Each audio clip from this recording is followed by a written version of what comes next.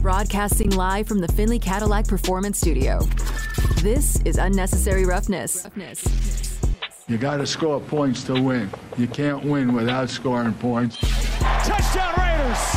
He hit right through the line and gives Vegas a touchdown to extend the lead. Unnecessary Roughness on Raider Nation Radio, 920 AM. Here's your boy Q. Got to give a big shout out to my guy Carlos. Got hooked up with a pair of tickets to Power Trip October 6th, 7th, and 8th at the Empire Polo Club, home of Coachella. Going to see 3 nights: Guns N' Roses, Iron Maiden, AC/DC, Ozzy Osbourne, Metallica, and Tool. We are sending him. Carlos is getting hooked up with a pair of tickets. We got plenty more where that came from, but big ups to my guy Carlos for getting hooked up with those tickets. Join us now on the phone lines. Talk a little NBA play-in tournament action is our good friend Trevor Lane from LakersNation.com. You can find Trevor on Twitter at Trevor_Lane. And Trevor, thanks so much for your time this afternoon. We do appreciate you. Before we get into the play-in tournament against the Timberwolves, how did the Lakers get here? I thought that they were kind of left for dead when LeBron injured his foot and he was going to be out multiple weeks. I thought, okay, it's a done deal. That's a wrap. Well, here they are. They have an opportunity to make it into the playoffs with this play-in tournament. How did they get here? Yeah, they went on an incredible stretch after the trade deadline. They won more games than any team in the Western Conference after the trade deadline. They had the best winning percentage, and that allowed them to move up a very, very compact Western Conference. We've seen it's been such a tight race in the West for the entire season that going on any kind of prolonged winning streak was enough to give you some upward mobility in the standings, and that's exactly what happened. They went from the 13th seed all the way up to the 7th. And we lost Trevor. There you go. He was on a good roll, and then all of a sudden, phones happen. So, yeah, that's the deal. Well, hopefully we're able to get him back. If not, we'll continue to keep the party rolling. It seems like maybe his phone might have died or something, so that could be somewhat problematic. So hopefully we're able to get him back. In the meantime, in between time, I will hit the don'tbebroke.com text line. Jim from Yonkers said, Q, if we stayed at 7, what would we have to give up to get into the end of the first round? A second and a fifth, then take a third and another one of our fifth-round picks to get back into the second. So we'd have 2 first-round picks, 1 second-round pick. Thank you for a great show. Nice to hear Robin is back with Batman. LOL, Jim from Yonkers. That's a good question. That really is. That's a real interesting question on if Dave Ziegler would want to do that. And the reason I say that's interesting is because when I talked to him at the owners' meetings in Phoenix, and I talked about having 12 draft picks, he specifically said it would be nice if they were in the second and third rounds as opposed to the later rounds. So to me, without me, pointing that out and making a big deal of what he said, it made me feel like he really preferred to be able to move up and navigate through the draft, right? Obviously, and I've said it so many times, you don't need 12 draft picks. You just don't, right? You're not going to sign 12 guys. No matter how many times I go through the mock draft simulator and all of a sudden I have 14 picks and I have 10 for next year or whatever, that's just not realistic. But what is realistic is kind of what Jim from Yonkers is saying is go ahead and take a couple of those picks, package them up, and be selective on who you're getting. Like if you see someone, don't just get back into the end of round 1 just to do it. But if you see a guy that you're a big fan of, maybe make that move, right? And again, I'll just use myself for an example. I think Emmanuel Forbes is a first-round guy. We had Ian Cummings on for Pro Football Network. He has him in his mock draft in round 3, which is how big of a difference everyone's visions are and everyone's minds are. Again, I think he's a first-round talent. He was flying under the radar at one point. I think he was a round 2 guy. And all of a sudden now he's in round 1 because everyone's really, paying attention to what he was able to do at Mississippi State. I mean, 14 career picks and 6 pick sixes. And I know that the Raiders need defensive line help, interior and on edge rusher, as far as I'm concerned. But, man, if you can have a dude that has that kind of production where he's used to having his hands on the ball, that goes a long way. That'll help out your defensive line. They go hand in hand. I think that'd be big. So, for me, I'd target a guy like that at the end of the first round, or similar to what Baltimore did with Lamar Jackson when they traded up and got Lamar at number 31 or whenever they got him. But they got him at the tail end of round 1 to get that 5th-year option. I could see them doing that with Hendon Hooker, too. Going back to hardcore Raiders' point. If Hendon Hooker's there, why not go get the 5th-year option on the quarterback? That makes a lot of sense. So there's players, but you have to target it. My point is you got to target a guy. Don't just trade back just to trade back, right? You got to be focused in on somebody. And then to do it in the second round too, that would be good. That'd be a nice little bit of production in round 2. So we'll get back to that. But Jim and Yonkers, thanks so much for that text. I do appreciate you. Now, joining us again on the phone lines is Trevor Lane from LakersNation.com. And Trevor, you were talking about how the Lakers arrived at where they are, and then your phone it just said bye on us. So so go ahead. We'll let you tell us how the Lakers got here. Yeah. We'll try this again. Take 2. So the Lakers, they managed to pull off enough moves at the trade deadline that gave them just a competitive roster, and then went on a great run. The top team in terms of win percentage in the Western Conference after the trade deadline, and that's what allowed them to move up into the 7th seed, jumped all the way from 13th to 7th. It's been an incredible run, and now they've got a lot of optimism heading into the postseason. And when it comes to Anthony Davis, I've been one that's been very skeptical because, well, he always gets injured, right? He just has that tendency to get injured, and when he falls, I always get uncomfortable because I feel like he falls uncomfortably. But he's done a really good job of staying healthy, and even when LeBron was out, doing a good job of leading the team. But other guys have stepped up as well. So just for AD's point, I mean, is this one of the best stretches you've seen from him as a Laker so far? Yeah, now he hasn't been consistent on a night-to-night basis. There have been some games where teams have managed to kind of scheme him out of the game or prevented him from getting many touches in the post. And so that's something that the Lakers have to work on. And some of that's on AD, some of that's on the coaching staff in terms of getting him to be a bit more aggressive. But overall, big picture, yeah, he's been fantastic in this stretch. Defensively, he's been wonderful. He's been the top rebounder in the NBA over the course of the season. He won't win the rebounding award because he didn't play enough games, but he's pulling down more rebounds than anybody else per game. He has been absolutely phenomenal, and they need him playing at an MVP caliber level if they're going to get where they want to go. And like you said, though, so much of it depends on health, and I do the same thing. Every time he hits the floor, I'm holding my breath and just hoping that he gets back up because you just never know. No, you really don't. Again, Trevor Lane is our guest here on Raider Nation Radio 920. Unnecessary roughness. So they got the play-in tournament, and Minnesota is up. There's no Gobert, and then also McDonald's is out. He broke his hand being silly, right? Hitting the wall and broke his hand. So how are you feeling about the Lakers' chances in this play-in tournament going up against Minnesota tomorrow? Yeah, I think the Lakers should feel pretty good about their chances against Minnesota. Jaden McDaniels is huge for them defensively. He does a lot of things, particularly defending a guy like LeBron James. So now you're missing him. And then Gobert gives you more size to throw at Anthony Davis. Some of the advanced metrics suggest the Wolves might be more dangerous without Gobert, but it's a bit of a small sample size. So, the Lakers still need to get out and take care of business, though. They've got some advantages now, particularly in the paint. Now that Gobert is out and with McDaniels out as well, the depth on the Wolves simply isn't there. But they still have enough players to be very dangerous. I mean, we just saw they came back against the Pelicans in a game when Brandon Ingram had 42 points. The Wolves still came back, missing Gobert, missing McDaniels. They still came back and won the game. So this is still a dangerous team, but the Lakers are the favorites for a reason. As long as they can exploit the weaknesses that the Wolves now have, they should be in pretty good shape. Talking all things Lakers right now with Trevor Lane here on Raider Nation Radio 920. Unnecessary roughness. Go ahead, Damon. Explain the Austin Reeves phenomenon to me. He's awesome! Austin has been fantastic, and you got to look at his efficiency. That's the secret sauce. That's what allows Austin to be the player that he's been. He is so efficient shooting the basketball, better than 50% from the field, shoots great from three, hits his free throws, gets to the free throw line a lot. Players who can do those types of things, who can produce that way on the offensive end, they're going to make a big impact, and that's what he's doing. I think right now, as crazy as it is, I mean, we are not even 2 years removed from Austin being undrafted. Nobody in the top 60 picks took him to now. He may be the third most important player on this Lakers team. He has been playing incredible basketball. He's handling the ball well. He's helping them get stops on the defensive end, and, of course, his shooting has become so important. His ability to get to the free throw line could really loom large in this game against the Wolves, a team that's already lacking depth.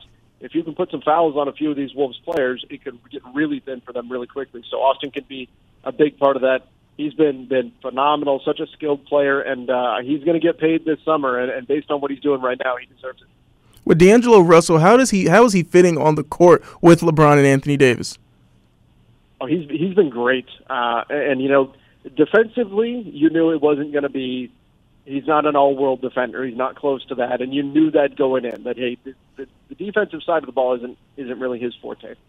That said, offensively, he's shooting better than 40% from three. You can't ask for more than that. He's knocking down the open shots that LeBron and AD are generating for him or helping him generate. He's passing the ball. He's seamlessly, him and Austin both of them are very comfortable playing either on or off the ball. So in tandem, you have two guys who, in an instant, can initiate the offense, can be the person orchestrating everything, or can be an off-ball threat and a floor spacer. They both do that extremely well. So on the offensive end, he has been a really, really good fit for a Lakers team that just didn't have much in terms of outside shooting ahead of the trade deadline. He has really been knocking down the three ball, and that's been huge for the Lakers. So I like his long-term fit, too. I think the Lakers have their backcourt of the future right now with Austin and D'Angelo Russell. And then when it comes to the playoff seeding in the West, I felt like every team was gunning for the 6th spot because everyone wanted to play the Kings because they feel like that's They ain't been there before. They ain't been there before. They ain't got no experience. But with the Lakers in the play-in, what do you think would be the better matchup for them, the Grizzlies or the Nuggets?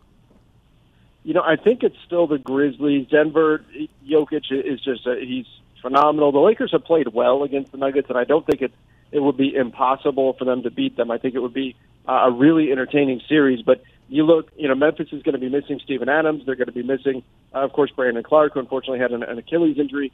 So I think that weakness in the middle, now Jaren Jackson Jr. certainly can fill in and be a big presence there for them, but that's something that I think that the Lakers, particularly with Anthony Davis, can exploit. Stopping Ja Morant is not going to be easy, but I think the Nuggets are probably just the higher quality team by just a little bit. So I lean towards the Grizzlies in terms of which team I'd prefer to see the Lakers go up against. It's going to be a battle either way, though. The Grizzlies have been playing really good basketball in the last few weeks, so not easy, regardless of which team you wind up with. If you're paying attention right now to the WNBA draft, Aaliyah Boston just went number 1 overall to the Indiana Fever. I don't think any surprise there. Again, we're talking all things Lakers right now with Trevor Lane from LakersNation.com here on Raider Nation Radio 920. A lot of nations that we're talking around about here. And Trevor, worst case scenario, say the Lakers don't get in or don't get out of the play-in tournament. What's next? What do the Lakers do next to turn things around for the franchise? Well, so next, I think that's what the brilliant part of their trade deadline moves is here, is that they managed to get players who are all in their mid-20s. You look at Jared Vanderbilt, just turned 24. D'Angelo Russell, he's 26, 27. Rui Hachimura is 26. So you've got all of these guys that you've added to the team that are in their 20s. And now, if it doesn't work out this year, you can just hit the ground running next year. We've already seen that this team can be successful with their current setup, and they're in position to keep the majority of the roster. So I think that's the game plan from here, that if the wheels fall off and things just don't quite work out, which you never know in a play-in situation, one game, who knows what's going to happen. But if it doesn't go your way, you can next season hit the ground running with chemistry. You're not integrating 13 new players like we've seen in previous seasons. You get to have the team from last season carry over. There's going to be some changes around the margins for sure.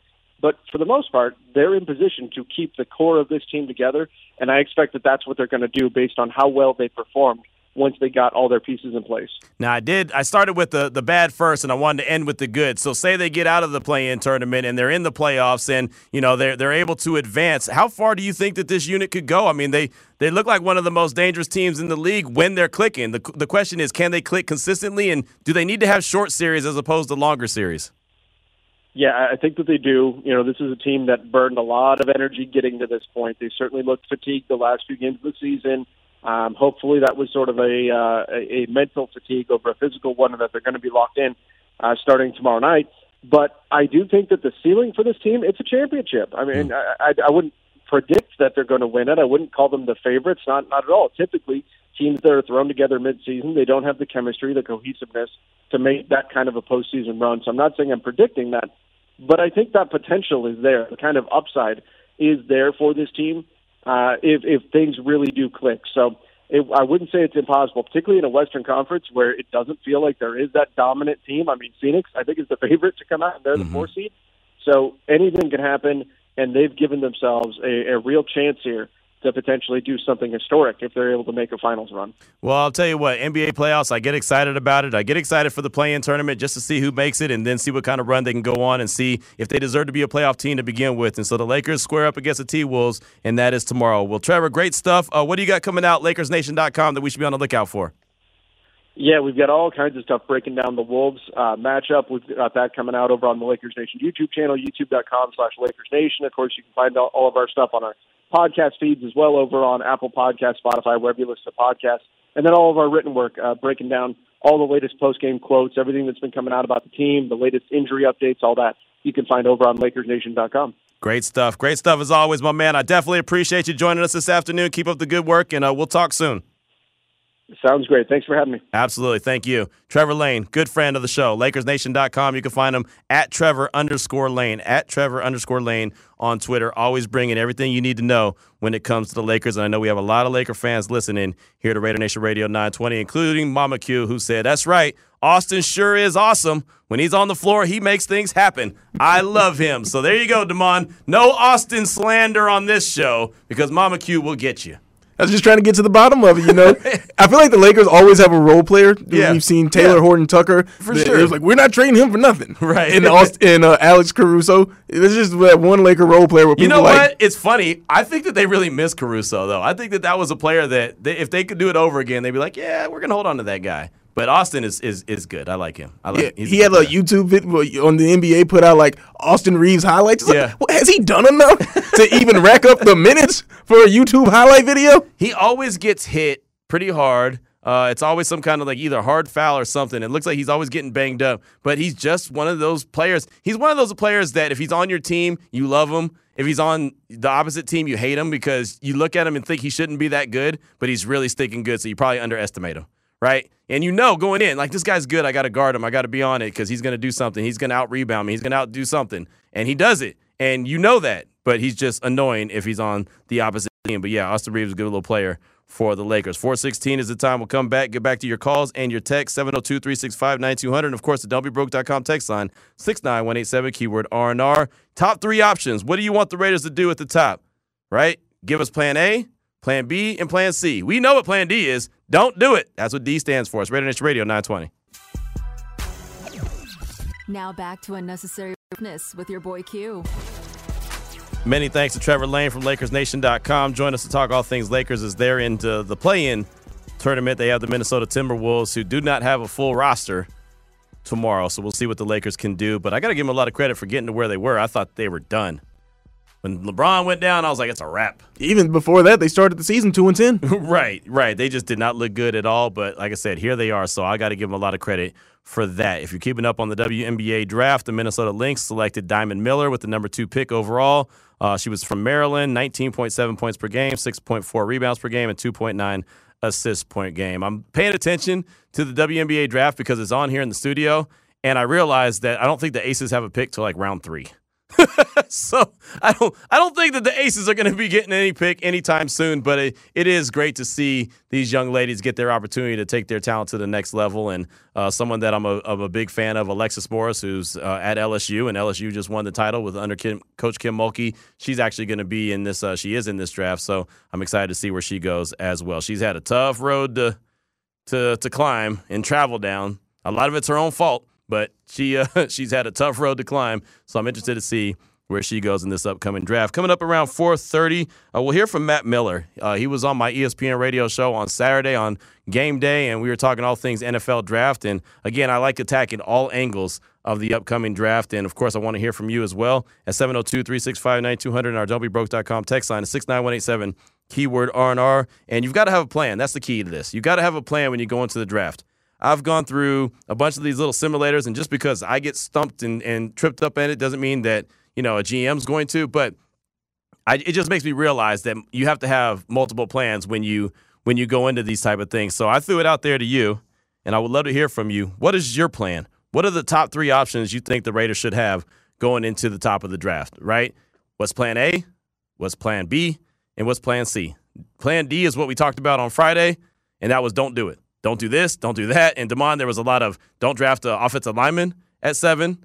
Don't draft, obviously, a wide receiver. Some people hit me up about a linebacker, and I don't think a linebacker at 7 is a good pick. I just don't. I don't think that this linebacker class is deep enough to get a first-round linebacker. That's me. I think a linebacker should be had probably in round 2 if you're going to start there. I think the Raiders need to address it, but I don't think they need to address it immediately. So for me, it would not be go linebacker early in the draft. Now, I guess if you trade back multiple times and you said, okay, I'll go get this linebacker because I feel like he's the best player, cool, but I just don't see a linebacker there at early in the draft. The most surprising thing there is nobody that people were saying don't take an offensive lineman. All we ever hear about this team is they've got to improve the offensive line. So was it more hey, the defense is way more important than the offense? Or are people just not that high on the offensive lineman in this draft? I think it's a combination of the both, but most people just really want the defense addressed. And for good reason, right? It's been so long. You know, we'll always have someone that'll tweet at us and tell us the exact amount of years that it's been, but it's been a long time, right? I mean, since the Raiders have had a real quality defense that other teams were concerned about. Right now, they're not. They're concerned about Max. That's it. You know, I was asked earlier today when I was on the press box with Ed Graney and Tyler Bischoff, you know, do you think Chandler Jones is going to have a bounce-back season and get back to double-digit sacks? No. You know, and I'm not trying to be that guy. I'm not trying to be disrespectful, but what would tell me that he's going to have a bounce-back year and get to 10 sacks? He could, but if I said yes, I think he will, I feel like that's just me putting on my silver and black glasses and thinking that everything is rainbows and puppy dogs. And I don't live in that world. It would have to be, you'd have to see it on the field, because even last year, training camp, where you coming back, hey, Chandler Jones looked good out there. I'll always remember, hey, he destroyed Alex Leatherwood's confidence. He put him out the league. I don't even know if he's in the league anymore, but he put him out. And then when it came time for games, all we ever heard is, hey, but he's great in the locker room. Yep, exactly. So, I mean, I root for Chandler Jones. I think he's a good guy. He is a good leader, as everyone, Max Crosby, Nate Hobbs, many different players, right? I mean, everyone will tell you how much he's needed in that locker room, but they also need to have that production on the field. When it all boils down to it, they need to get – I mean, they signed him to a free agent contract to go in and get sacks, get to the quarterback, get pressures, get hurries, get hits, right? Not just to be a great guy in the locker room in practice. You know, I mean, and I'm not trying to take anything away from that and say that there's, you know, a problem with being that guy, but you've got to be both, right? I mean, like, you could be a great guy in the hallway and do a lot of great work behind the scenes, but if you get in here and you ain't worth a damn, then what are we doing here? Yeah, got to live up to that contract. Right, exactly, yeah. Exactly. The role they need him to play isn't to be the Udonis Haslem role. Right, exactly. Shout out to you. He's a good dude. But right, they didn't pay him for that role, right? Yeah, exactly. So we throw that out there to you.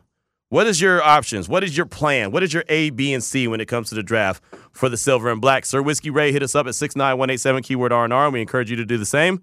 Q&D, loving today's topic. My top 3 options as followed, and I'm not trading up or back. I'm staying at 7. Number 1, quarterback Witherspoon. If he's not there, then my number 2 is cornerback Gonzalez. And my number 3 option is take the offensive line kid from Northwestern. I'm sticking to my guns and going with someone who will immediately help this team by starting day 1 with our Raiders. I feel confident with any 3 of these picks at number 7, just keeping it real here. Damon, welcome back, as I really missed you, even though I was ripping you for taking a vacation. $1 steaks. That's from Sir Whiskey Ray right there. Everyone had a little bit of fun with you while you were gone. I'll tell you that. I'm going to have to try to go back and listen to some of the things that were said now. Yeah, you should. $1 steaks. I mean, there were no... Oh, that was brought up multiple times. Yeah, that's true. Because we were talking about you went to L.A. and Miami, and we're like, well, he's probably eating... I didn't go to L.A. Oh, okay. Well, you went to Miami. Yeah. All right. Where else did you go? You went somewhere else first? I went to Tennessee. Tennessee, L.A., same thing. I wish. Oh, man, yeah, Tennessee. Actually, I would think Tennessee is a little bit more fun. We know what you're going to get in L.A. Tennessee is a little different. Well, yeah, it is more fun to me because I don't like L.A. to begin with. But, you know, there were no dollar stakes. I like to go to Tennessee. Nashville was great for the draft. I thought it was fantastic. It was awesome. There were no dollar stakes eaten on this vacation, let me tell you that. Well, there you go. Good. I'm glad you've graduated. I'm glad we could teach you a little something. That's good. That's really good. Let's see. Who else do we get? We got another text from... Here we go. This is from the 253. Plan A for me is Bryce or Stroud, available at 3. Trade up for either. Plan B, stay at 7. Choose Witherspoon. Plan C, trade back with the Eagles, 7 for 10, 38 for 30, and maybe later pick for the best defensive player at 10 and Hooker at 30 if available, not defensive tackle at 30. There you go. So a bunch of different options right there. So that works out right there. So you're going quarterback if there's available at 3, either Bryce Young or C.J. Stroud. Makes sense. Witherspoon at 7, or trade back with the Eagles, get pick 10, 38, and then for 30 and maybe later pick the best defensive player at 10 and Hooker at 30 if available, if not defensive tackle at 30. There you go. So good stuff right there from the 253, is that it? Yep, 253. We definitely appreciate that text. Again, and I think there's a big theme when it comes to the defense, as it should be. The defense has to be addressed, and I believe it will be. You know, they've got 12 draft picks, and I think for the majority of them, they're going to go to the defensive side of things. 702-365-9200. Who we got up, Damon? Lester from the Bay. Lester, welcome to the show. What up, fellas? Q, Damon. Just want to jump in on this one. I think, A, when I look at it, just me personally, I'd love to see Anthony Richardson be a Raider. Okay. If they could trade up and it's the right price, get up to number 3, get Richardson, and not too heavy of a price, then you get him, fit a year or two, obviously behind Jimmy Garoppolo, and learn, get him in for certain plays and situations, right? And also just draft pretty much defense after that. I think option B would be to stay where we're at, look at a couple of players that they fall to 7. You got plenty of players. You got Christian Gonzalez. You got Witherspoon, Ty Wilson maybe. Harder, you got to do your due diligence, obviously, on him, right? I'm big on Van Ness. I've called you guys before on Van Ness, Nolan Smith. So you got some football players that are going to be there at 7. And option C, I'm looking at trading down if the price is right. You don't have to trade too far down, maybe about 5 or 6 spots. If you think some of those players that I just mentioned may still be on the board, and you can still pick up an extra 2nd or 3rd round pick, right? Yep. So those are my different options. On the Hendon Hooker situation, I don't think he's going to be there, guys. I think some team at the end of the first round is going to take advantage of that 5th-year option, like the Minnesota Vikings, and they're going to snatch him at the end of the first round to take advantage of that 5th-year option. So I don't think he's going to be there in the 2nd round. I mean, I'd be very surprised if he falls to the Raiders, with our 1st, 2nd-round pick. But those are my options, guys. I'm out. Hey, great call, Lester. It's good to hear from you. And, yeah, with Hendon Hooker, I think the same thing. And I think it makes sense. Right? It's not like we're just saying, he's going to get some picked in the 1st round because, no, I mean, it makes sense. He's coming off a torn ACL. He's probably not going to get any burn this year, which is okay, right? He's a little bit older. I don't care about the age, but it also gives him time to learn the NFL game because, again, what concerns me about Hendon Hooker is the offense he's coming from. So if you can get that 5th-year option, the opportunity to have that 5th-year option, you have that extra year if need be with him. He can redshirt this year, and that's fine. You have Jimmy G. And this is obviously in the Raiders scenario. You have Brian Hoyer, which I know nobody's fired up about, but he's a backup quarterback. I'm not going to sit here and argue about a backup quarterback for a few minutes. I actually had someone hit me on Twitter, and I went back and forth about 5 times, and I was like, look, dude, it's a backup quarterback, man. I'm really not going to waste all my time on a backup quarterback. Was he high on Brian Hoyer? No, he was mad. He was mad that the Raiders took Brian Hoyer, and I was like, look, it's a backup quarterback. He's a coach on the field. He's a guy who might not even dress, depending on who the Raiders select. He might just literally be a guy that's a scout team quarterback. Or, a guy that just prepares whatever young quarterback comes into the mix so Jimmy G can focus in on, I don't know, the weekly game plan, and maybe Brian Hoyer can coach a kid up. Like, it's not someone I'm going to waste a whole lot of breath on. He's a backup quarterback, fine. Everyone got excited, including myself, when Marcus Mariota got signed because you're going to see the Mariota package. And that worked about 5 times, right? And then one game against the Chargers that they lost. That's what we saw out of Marcus Mariota. That was it. So, okay, they went with the high-priced backup quarterback, didn't work out. Now they're going with the guy who's familiar with the scheme. So be it. That's it. I don't care. It's a backup quarterback. If you see him in the game, you're in trouble anyway. Right? Yeah. I mean, bottom line, it's like a substitute teacher. No disrespect, but the sub's in. There's a backup. The original's out for a reason.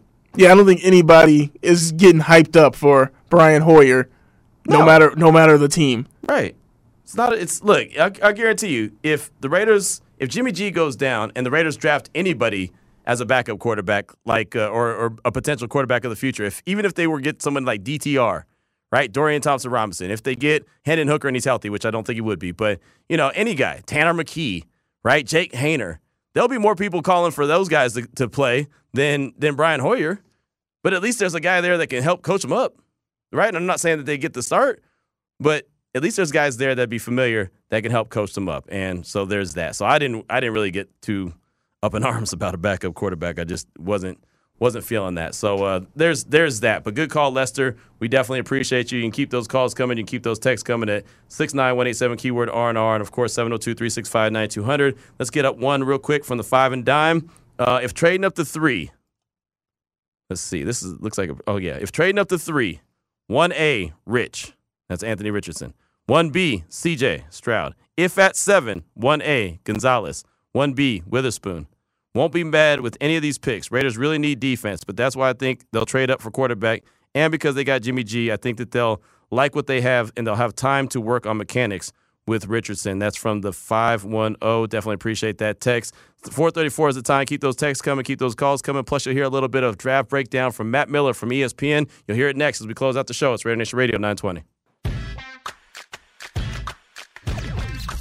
It's Unnecessary Roughness with your boy Q on Raider Nation Radio. Got this one from the 239 on our don'tbebroke.com text line. Option 1, trade up to 3 and grab either Bryce Young, CJ Stroud, or Will Anderson. Interesting. I just don't see it. I heard Vinny talking about that earlier today, Damon, and I just don't see them trading up for a defensive player. I just think they got too many needs, too many holes. Too many holes, and even if he is an impact player, you got to think about the rest of the field, especially on that defense, where how much are you trading up for number 3? And then if you give away those draft picks that you can't get back, it just doesn't make that much sense to do all that for a defensive player. I don't think so. And I know he's an impact player. Will Anderson's fantastic. Don't get me wrong. But I just think it's too much to give up, you know what I mean, for a defensive player. It's one thing to give him up for a quarterback. You might not be able to get another one of those guys. But you mentioned it. Will Anderson is really good. I think Tyree Wilson can be really good as well. Because even if he is good, let's say Will Anderson goes on to have a great career, but if he's a Pro Bowler, if he's getting 10 sacks, those 10 sacks aren't going to matter if you can't cover anybody. Yeah, that's true. That's true. I mean, again, the defensive line and cornerbacks, they all go hand in hand. It just to me, it doesn't feel like they need to give up, pick 770 and maybe a 2024 first rounder to trade up a couple spots to get a defensive player. But that's just me. That was option number 1 from this text in the 239. Option 2, Witherspoon or Gonzalez. And option 3, trade back and get the best offensive lineman, then focus on D in rounds 2 through 4, and also grab Jake Hayner in the 4th round. So trade back, get the best O lineman, then focus on D in rounds 2 and 4. Okay, I can see that and collecting a little bit more draft picks. When I did that mock draft on the Locked On Network, I traded back from 7 to 10. I picked up pick number 62, and I also picked up a pick in 2024. So I thought I did, and I still got the player that I was really targeting. And I did have about 2 or 3 players that I was looking at, but I did get the number 1 that I was targeting at I was thinking at number 7, ended up getting at number 10. So I felt pretty comfortable with that. So there's definitely a bunch of different options that you can have. Also, Jim from Yonkers hit us back up and said, at some point you need to draft a tight end. Would the tight end from Georgia be there in the 2nd? Thank you. And that's Washington, Darnell Washington, that he's talking about, the Las Vegas native. And, man, I mean, ever since we've seen the size of that dude, and especially when I saw him at the Combine, I was like, man, that would be a really good pickup for the Raiders because he could serve 2 purposes. He could be a tight end, but he also could serve as a 6th offensive lineman. Yeah, but for me, I just don't think he's there in the 2nd round. I know that Ian had him going. I don't know if he's a first-round guy. He's big, he's strong, but his production, it doesn't scream first round to me. I think he's one of those guys where a team, not to say get tricked, but they're going to fall in love with him we can make him that guy. Yeah. We can coach him up. He's got all the measurables. I think that he's going to be a first-round pick, but maybe that's just me believing in him too much. I don't think it's out of the realm of possibility that he could be there in the 2nd. But I'm saying if you're going through your draft, I wouldn't if they're doing your board. I don't think he's a guy. Oh yeah, we can try to get him in the 2nd. Plan on him not being there in the 2nd, but if he is, that'd be a great pickup. I like it. That's good stuff right there. Good stuff. So keep those texts coming, 69187, keyword R&R. And, of course, you can always call us at 702-365-9200. I did want to get into a few sound bites from Matt Miller from ESPN. He was on my radio show on Game Day on Saturday morning. It was a lot of fun having Matt on just to talk about a few different prospects. And we'll start with the quarterback prospects. And I started off talking about Will Levis because on this very show, Will Levis was a very hot subject when this whole draft process started. I mean, to the point where people were angry. If we didn't like Will Levis, we were going to hell. What about his GPA? I mean, everything, dog. We heard everything, right? We were the worst people ever if we weren't Will Levis fans. Now all of a sudden, it's quiet. It's crickets. So I asked Matt Miller off top, why is everything starting to slow down when it comes to the conversation around Will Levis?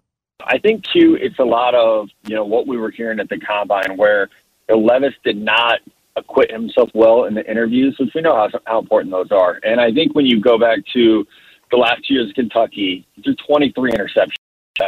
Sack rate was through the roof. And you can make the argument of, man, he didn't have much around him. Neither did Bryce Young. And I think people are forgetting just how bad Alabama was this past year.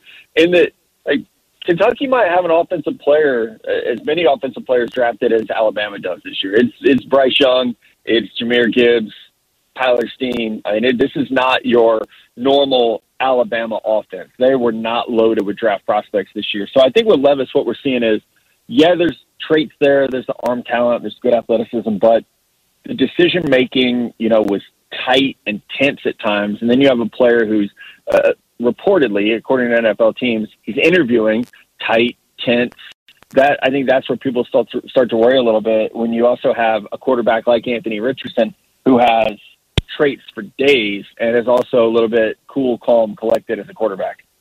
There's Matt Miller from ESPN again talking about Will Levis. And, it's funny how it kind of goes, Damon. It goes in waves. Everyone was real hot on Will Levis at one point. Now it's cooled off. And, Matt's talking about combine interviews and interviews with teams. And, he was just with the Raiders last week. He met with them on Monday. Bryce Young was in on Thursday. Anthony Richardson was in on Friday. Hendon Hooker is going to be in this week. C.J. Stroud is going to be in this week with the Raiders. So they're doing their due diligence on all the quarterbacks. But it's not a good sign if Will Levis is not at least interviewing well with the teams. For me, I know that we're not going to get this information until later about what maybe could be going wrong for him in these interviews. But do you think he's suffering a little bit from overconfidence? Well, we always say with players, hey, you want a guy that believes in himself. But some of his comments were like, I've got a cannon and people are going to see it. Maybe he's like the guy that's like, hey, pump the brakes a little bit. It's funny that you say that because I've actually done that before. I've gone and had an interview, and you know me, I'm cooler than the other side of the pillow, especially in my own brain, right? I think that I'm, the man. I went in to an interview not for a radio job, but for another job, and I just thought that I had the job in the bag, so I went in there like I was the Fonz, man. I was like, hey, like I was the coolest dude. I had my suit on and everything, had my chain on. I was looking good, and man, those folks told my mom and dad, like, yeah, he didn't do well in that interview. He just didn't do it. He just didn't cut it. So sometimes you go in and you have a little bit too much confidence and you don't get it done. Now, luckily for me, I didn't get it done because I probably would have done another job that I didn't want to do. And so, but at the same time, it's like you have to take all these things seriously. And if you don't, sometimes you can fail. Now, one guy who's climbing up the boards right now, Damon, is Hendon Hooker. Last week, at the end of last week, we were hearing he's the number 3 quarterback, right? All of a sudden, it was C.J. Stroud, Bryce Young, whatever the direction you want to put those, 1, 2, then Hendon Hooker, then Anthony Richardson and Will Levis. So I asked Matt Miller about it and actually a follow-up as well. Just thoughts on Hendon Hooker. Well, I think that this time of year, it all goes back to the tape. I know I just referenced the combine interview with Levis, but as teams start to set their boards, you're putting the whole puzzle together. And 90% of that puzzle is your tape. Hendon Hooker threw 5 interceptions the last 2 years. I mean, he has the best touchdown to interception ratio of any quarterback in this draft. He was successful at Virginia Tech. He was successful at Tennessee. And I think there's also that even the way that Richardson and Levis are, I believe, artificially being put into the top 5, they're not top 5 players in this draft. They'll be selected there because they're quarterbacks. Same thing goes for Hendon Hooker. He's probably not a top 31 player in this class, but is it possible he's selected there? Absolutely, because there are so many teams that do need a quarterback, whether it's the Minnesota Vikings or could it be the Baltimore Ravens? Could we see a Detroit or a Seattle trade back and start to think about the future? I think that's where Hendon fits in. It's not because he's a top 20 or 25 player in this class. It's because the position he plays and how desperate teams are to find that next guy. Sticking with Hendon Hooker, and I know you mentioned he had success at Virginia Tech, but how concerning is it for teams because he is coming out of that Josh Heupel offense there at Tennessee, which is very similar to, Briles at Baylor when it was basketball on grass? Yeah, you have to factor it in, and I think that's, what my job is, and the same that area scouts and college scouting directors are doing for NFL teams is you have to pull the traits out of the system. I would say you got to do the same thing for C.J. Stroud at Ohio State. You got to pull the player out of the system and say, okay, what are your individual talents? What are you good at? I see Hendon Hooker as an elite deep ball thrower. He's great at making quick decisions, which that up-tempo spread makes you do. You got to make quick decisions. Sure, he's not making full field reads, but he's doing enough pre-snap to get his guys in the right situation and to determine, hey, where am I going to go? Coverage looks like this. Here's my matchup. Boom, we're going there. So I almost think he's been underrated in terms of his readiness and his NFL traits because the scheme is so good. Joe Burrow had a hell of a scheme and a lot of talent around him at LSU. Joe Burrow is still a great player. He's a top 3 quarterback in the NFL. I'm not saying Hendon's going to be a top 3 quarterback in the NFL, but there are examples and precedents where you got a really good player in a really good scheme with really good talent around him. They can still become very, very good NFL quarterbacks. There's Matt Miller from ESPN. I'm sure Hardcore Raider, his ears perked up right there when he's talking about Hendon Hooker. And look, that's the argument to be said about, the offense that I'm questioning is, okay, well, look at all these quarterbacks. Look at the talent C.J. Stroud had around him. Most of the time throughout Bryce Young's career at Alabama, he had plenty of great talent around him. Right? There's other quarterbacks. Like you mentioned, Joe Burrow had all the talent in the world. You see what his wide receivers are doing in the league right now. Those LSU guys, they're killing it. So he had plenty of talent around him. So he brings up a great point. So when people like myself start questioning Hendon Hooker in the offense that he's coming out of, there's examples right there that Matt Miller brings up that says, no, actually, this is why this guy's going to be better. So, again, going back to what a Hardcore Raider said earlier about him, there's going to be draft analysts that say, yeah, we missed on this guy or we evaluated him too low. I thought a good point that Matt Miller brought up was he's not a top 3 guy, not a top 5 guy in the draft, right, as far as player, just their value and how good they are as far as everyone in the draft. But he's going to get selected high because he's a quarterback. And that's the point right there where it's these guys are going to get taken high because they are quarterbacks. So for me with Hendon Hooker, is a team going to try to creep in that into the first round to try to pick him? Right. Maybe they do, and you mentioned that 5th-year option that you get when you take somebody in the first round, but I don't think he's worth it. We're placing too high of importance on the quarterback a little bit too much for me because Hendon Hooker, the season that he had, factor in the age, coming off of the injury, he's a 2nd to 3rd round pick. Ooh. Damon coming in strong with the 2nd to 3rd. Okay. But when you need a quarterback, you're gonna bite on it. So I don't. And the league didn't bite on it last year. Yeah, right? they didn't. They only took Pickett in round 1, and really a lot would argue that you probably could have waited a little bit for him. Yeah, for me, Hendon Hooker, he's a guy that, as you know, like you said, it comes in waves with this whole draft cycle because we have so much time. If you would have told me last year before the injury, why not take him in the first round? But now that we're getting closer to the draft, I'm thinking, yeah, 2nd, 3rd round pick. Okay. I'm not as in love with him as I was, even as soon as the season was over. I like it. Again. Damon coming strong with it on Unnecessary Roughness here on Raider Nation Radio 920. Rob in Oakland hit us up on the don'tbebroke.com text line at 69187 keyword R&R. I'd embrace the mindset of low bust potential. Stay away from trading up for anyone unless Dave Ziegler thinks Will Anderson is a special Super Bowl piece. 2, stand pat at number 7. Take the highest defensive player at D-line or cornerback to come in and contribute immediately.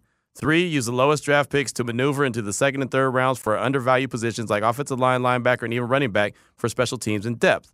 4, depending on what has happened and what the board looks like in the 5th and 7th rounds, trade away the leftover low picks for higher picks in 2024 to acquire more team-building assets. Rob in Oakland bringing it right there. I like it. Good stuff. Good stuff. And especially that number 4, trading away those 5th and 7th round picks, if you can get into 2024 at all. And that's kind of what my mindset was when I was on the Pro Football Network's mock draft simulator. I was like, man, if I can also get some good players here and build up the draft pick number that the Raiders will have in 2024, then I'm killing 2 birds with 1 stone. Problem is I think I killed too many birds, right? I think I looked up and was like, damn, there ain't no more birds. Because also with this draft, it's 12 picks, right? Yep. Yeah, so with 12 picks, I think that they're going to be more aggressive and try to trade up because everybody likes to say, hey, trade back, but you can't be left holding all these draft picks at the end of the draft. Yeah, and I've said that before. At some point, you've got to make a pick, right? I mean, it's great to trade back and collect as many picks as possible, but at some point, you got to select somebody, right? I mean, great. So you've got 25 at-bats. Are you ever going to go swing it? Right? I mean, are you ever going to go up there? So that's something that you have to do. So again, I got a little squirrely, and I think I traded back a few too many times. I could have probably cut out a couple of them, but man, all these teams kept saying, "Hey, we'll give you this, we'll give you that," and I was like, "Well, Dave Ziegler, I'm your right hand man. I got you covered." Now, this next soundbite from Matt Miller, I think you'll really appreciate, Damon. I thought of you as soon as the question was asked, and I didn't ask the question. It was actually my co-host on Game Day with me on Saturday asked the question about Anthony Richardson, and he asked it in a kind of a weird way, but a very respectful way. And he said, will the selection of Anthony Richardson cost somebody their job? It will cost someone their job, but it might be because they passed on him. So, yes, but this might be like Patrick Mahomes when he was coming out, there was a lot of, man, if you take this guy, he can cost you your job. And he did. He cost Ryan Pace his job in Chicago because he didn't take Mahomes. He took Mitch Trubisky. So, yes, I do think with Richardson, look, I honestly think like Anthony Richardson is one of the most wrongly discussed players in this year's class because, it's all about the mechanics for me. And the fact that he's only started 13 games, he had a scheme change in between his sophomore and junior season, a dramatic scheme change at that. Only started 13 games, threw fewer than 400 passes. We don't know who he is yet as a quarterback. I don't think he even knows who he is as a quarterback yet because we haven't seen a lot of reps. But from an athletic standpoint, he is the most gifted player measured ever at the NFL Scouting Combine at that position, ever. Better than Cam Newton, better than Dante Culpepper, better than anybody anybody, he's better than them. And so I think it is, to me, it's fair to say, like, okay, well, Josh Allen coming out was this supersized athletic quarterback that needed work. He needed to improve his mechanics. I think it's fair to make that comparison. Now, what people forget about Josh Allen is he is one of the most instinctive, intelligent quarterbacks in the NFL. And so he has worked his tail off to become the Josh Allen we see now. So I think the question is, can Anthony Richardson get to a situation where he has the culture around him to do that? For all of Josh's credit, and he deserves a lot of it, I mean, he's in a great system. Brandon Beane is one of the best general managers in football. You had Brian Dable. You had Ken Dorsey. You got Joe Brady. Like, they've made an effort to surround him with people who understand the quarterback position. So my hope is that Anthony Richardson goes more similarly, that he has those guys in place. If he goes more with a defensive head coach that's like, hey, let's roll with this, you're just going to go be Superman, I don't think that's the best thing for his development. There you go. Matt Miller from ESPN. Again, he was a guest on Game Day on Saturday, and he was giving us these nuggets right here on these different draft prospects. We also talked about Emmanuel Forbes. We also talked about Bijan Robinson, but we'll get to those on another day at another time. But you heard his thoughts on Anthony Richardson, Damon. He will cost somebody his job because somebody's not going to select him, similar to what he was saying about Patrick Mahomes. And, they decided to make the move for Mitchell Trubisky in early in round one and traded up to go get Mitchell Trubisky, and obviously that didn't work out, and Patrick Mahomes is shining in Kansas City, so he's kind of putting that in the same kind of light as that situation. So I don't know if it's going to be quite like that, but for everything that Matt just said is why that Anthony Richardson little person on my shoulder is still there, whispering in my ear saying, I'm the pick, I'm the pick, I'm the pick, similar to what I told Kay Adams earlier today. For me, he's the guy. He is your draft number one. If the Panthers do it, I would be not shocked. I'd be like, hey, good on them. But he's your number one for the Raiders. Oh, yeah. There's no doubt. If he's there at 7, why not? He might not even be there at number 7. He might be there at 3, and you're willing to trade up for him. Yeah. All right. Damon is all the way in. Mailman Raider said on our don'tbebroke.com text line, sounds like Hendon Hooker may take that DC half love him, half hate him approach. That's true. It could very well happen, and I hope nobody has to deal with that situation. I hope that whoever the Raiders select, Raider Nation could get behind, right? Just get behind them. I think that anyone who's rocking the silver and black jersey, you should get behind. That's your team, right? It's your coaching staff. That's your front office. Man, I just want to see this team win, get to where they need to be, and have that commitment to excellence again. So if you're wearing the jersey, I don't care if it's Damon or me, I'm pulling for him. It's just that simple. Sir Whiskey Ray said Q&D. I absolutely love our chances of postseason and go and chase another ring. Talking about the LA Lakers. Thanks, Sir Whiskey Ray. We appreciate you. We'll be back tomorrow, same time. Make sure you're waking up with the morning tailgate, 7 a.m. to 10 a.m. here on Raider Nation Radio 920.